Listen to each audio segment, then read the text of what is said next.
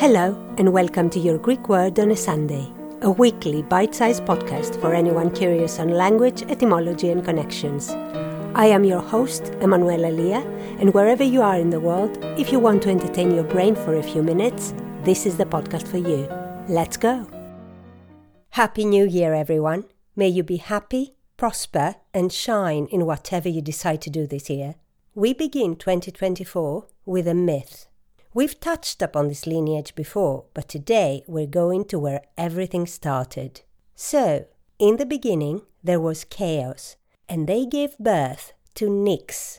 She was fierce and frightful and all-powerful. Among her many children were Day, Dream, Death, Nemesis, and Uranus, the sky, who along with Gaia, the earth, created the world. Nyx was also an oracle, and she continued long after the world was created to advise the Olympian gods.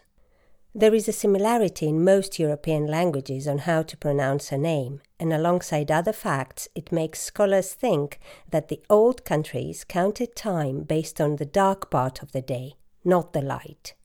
Naktam in Sanskrit, Nacht in Old German, Nat in Old Norse, Nocht in Old Irish, Nox in Latin, and in modern Greek, Nichta. Night.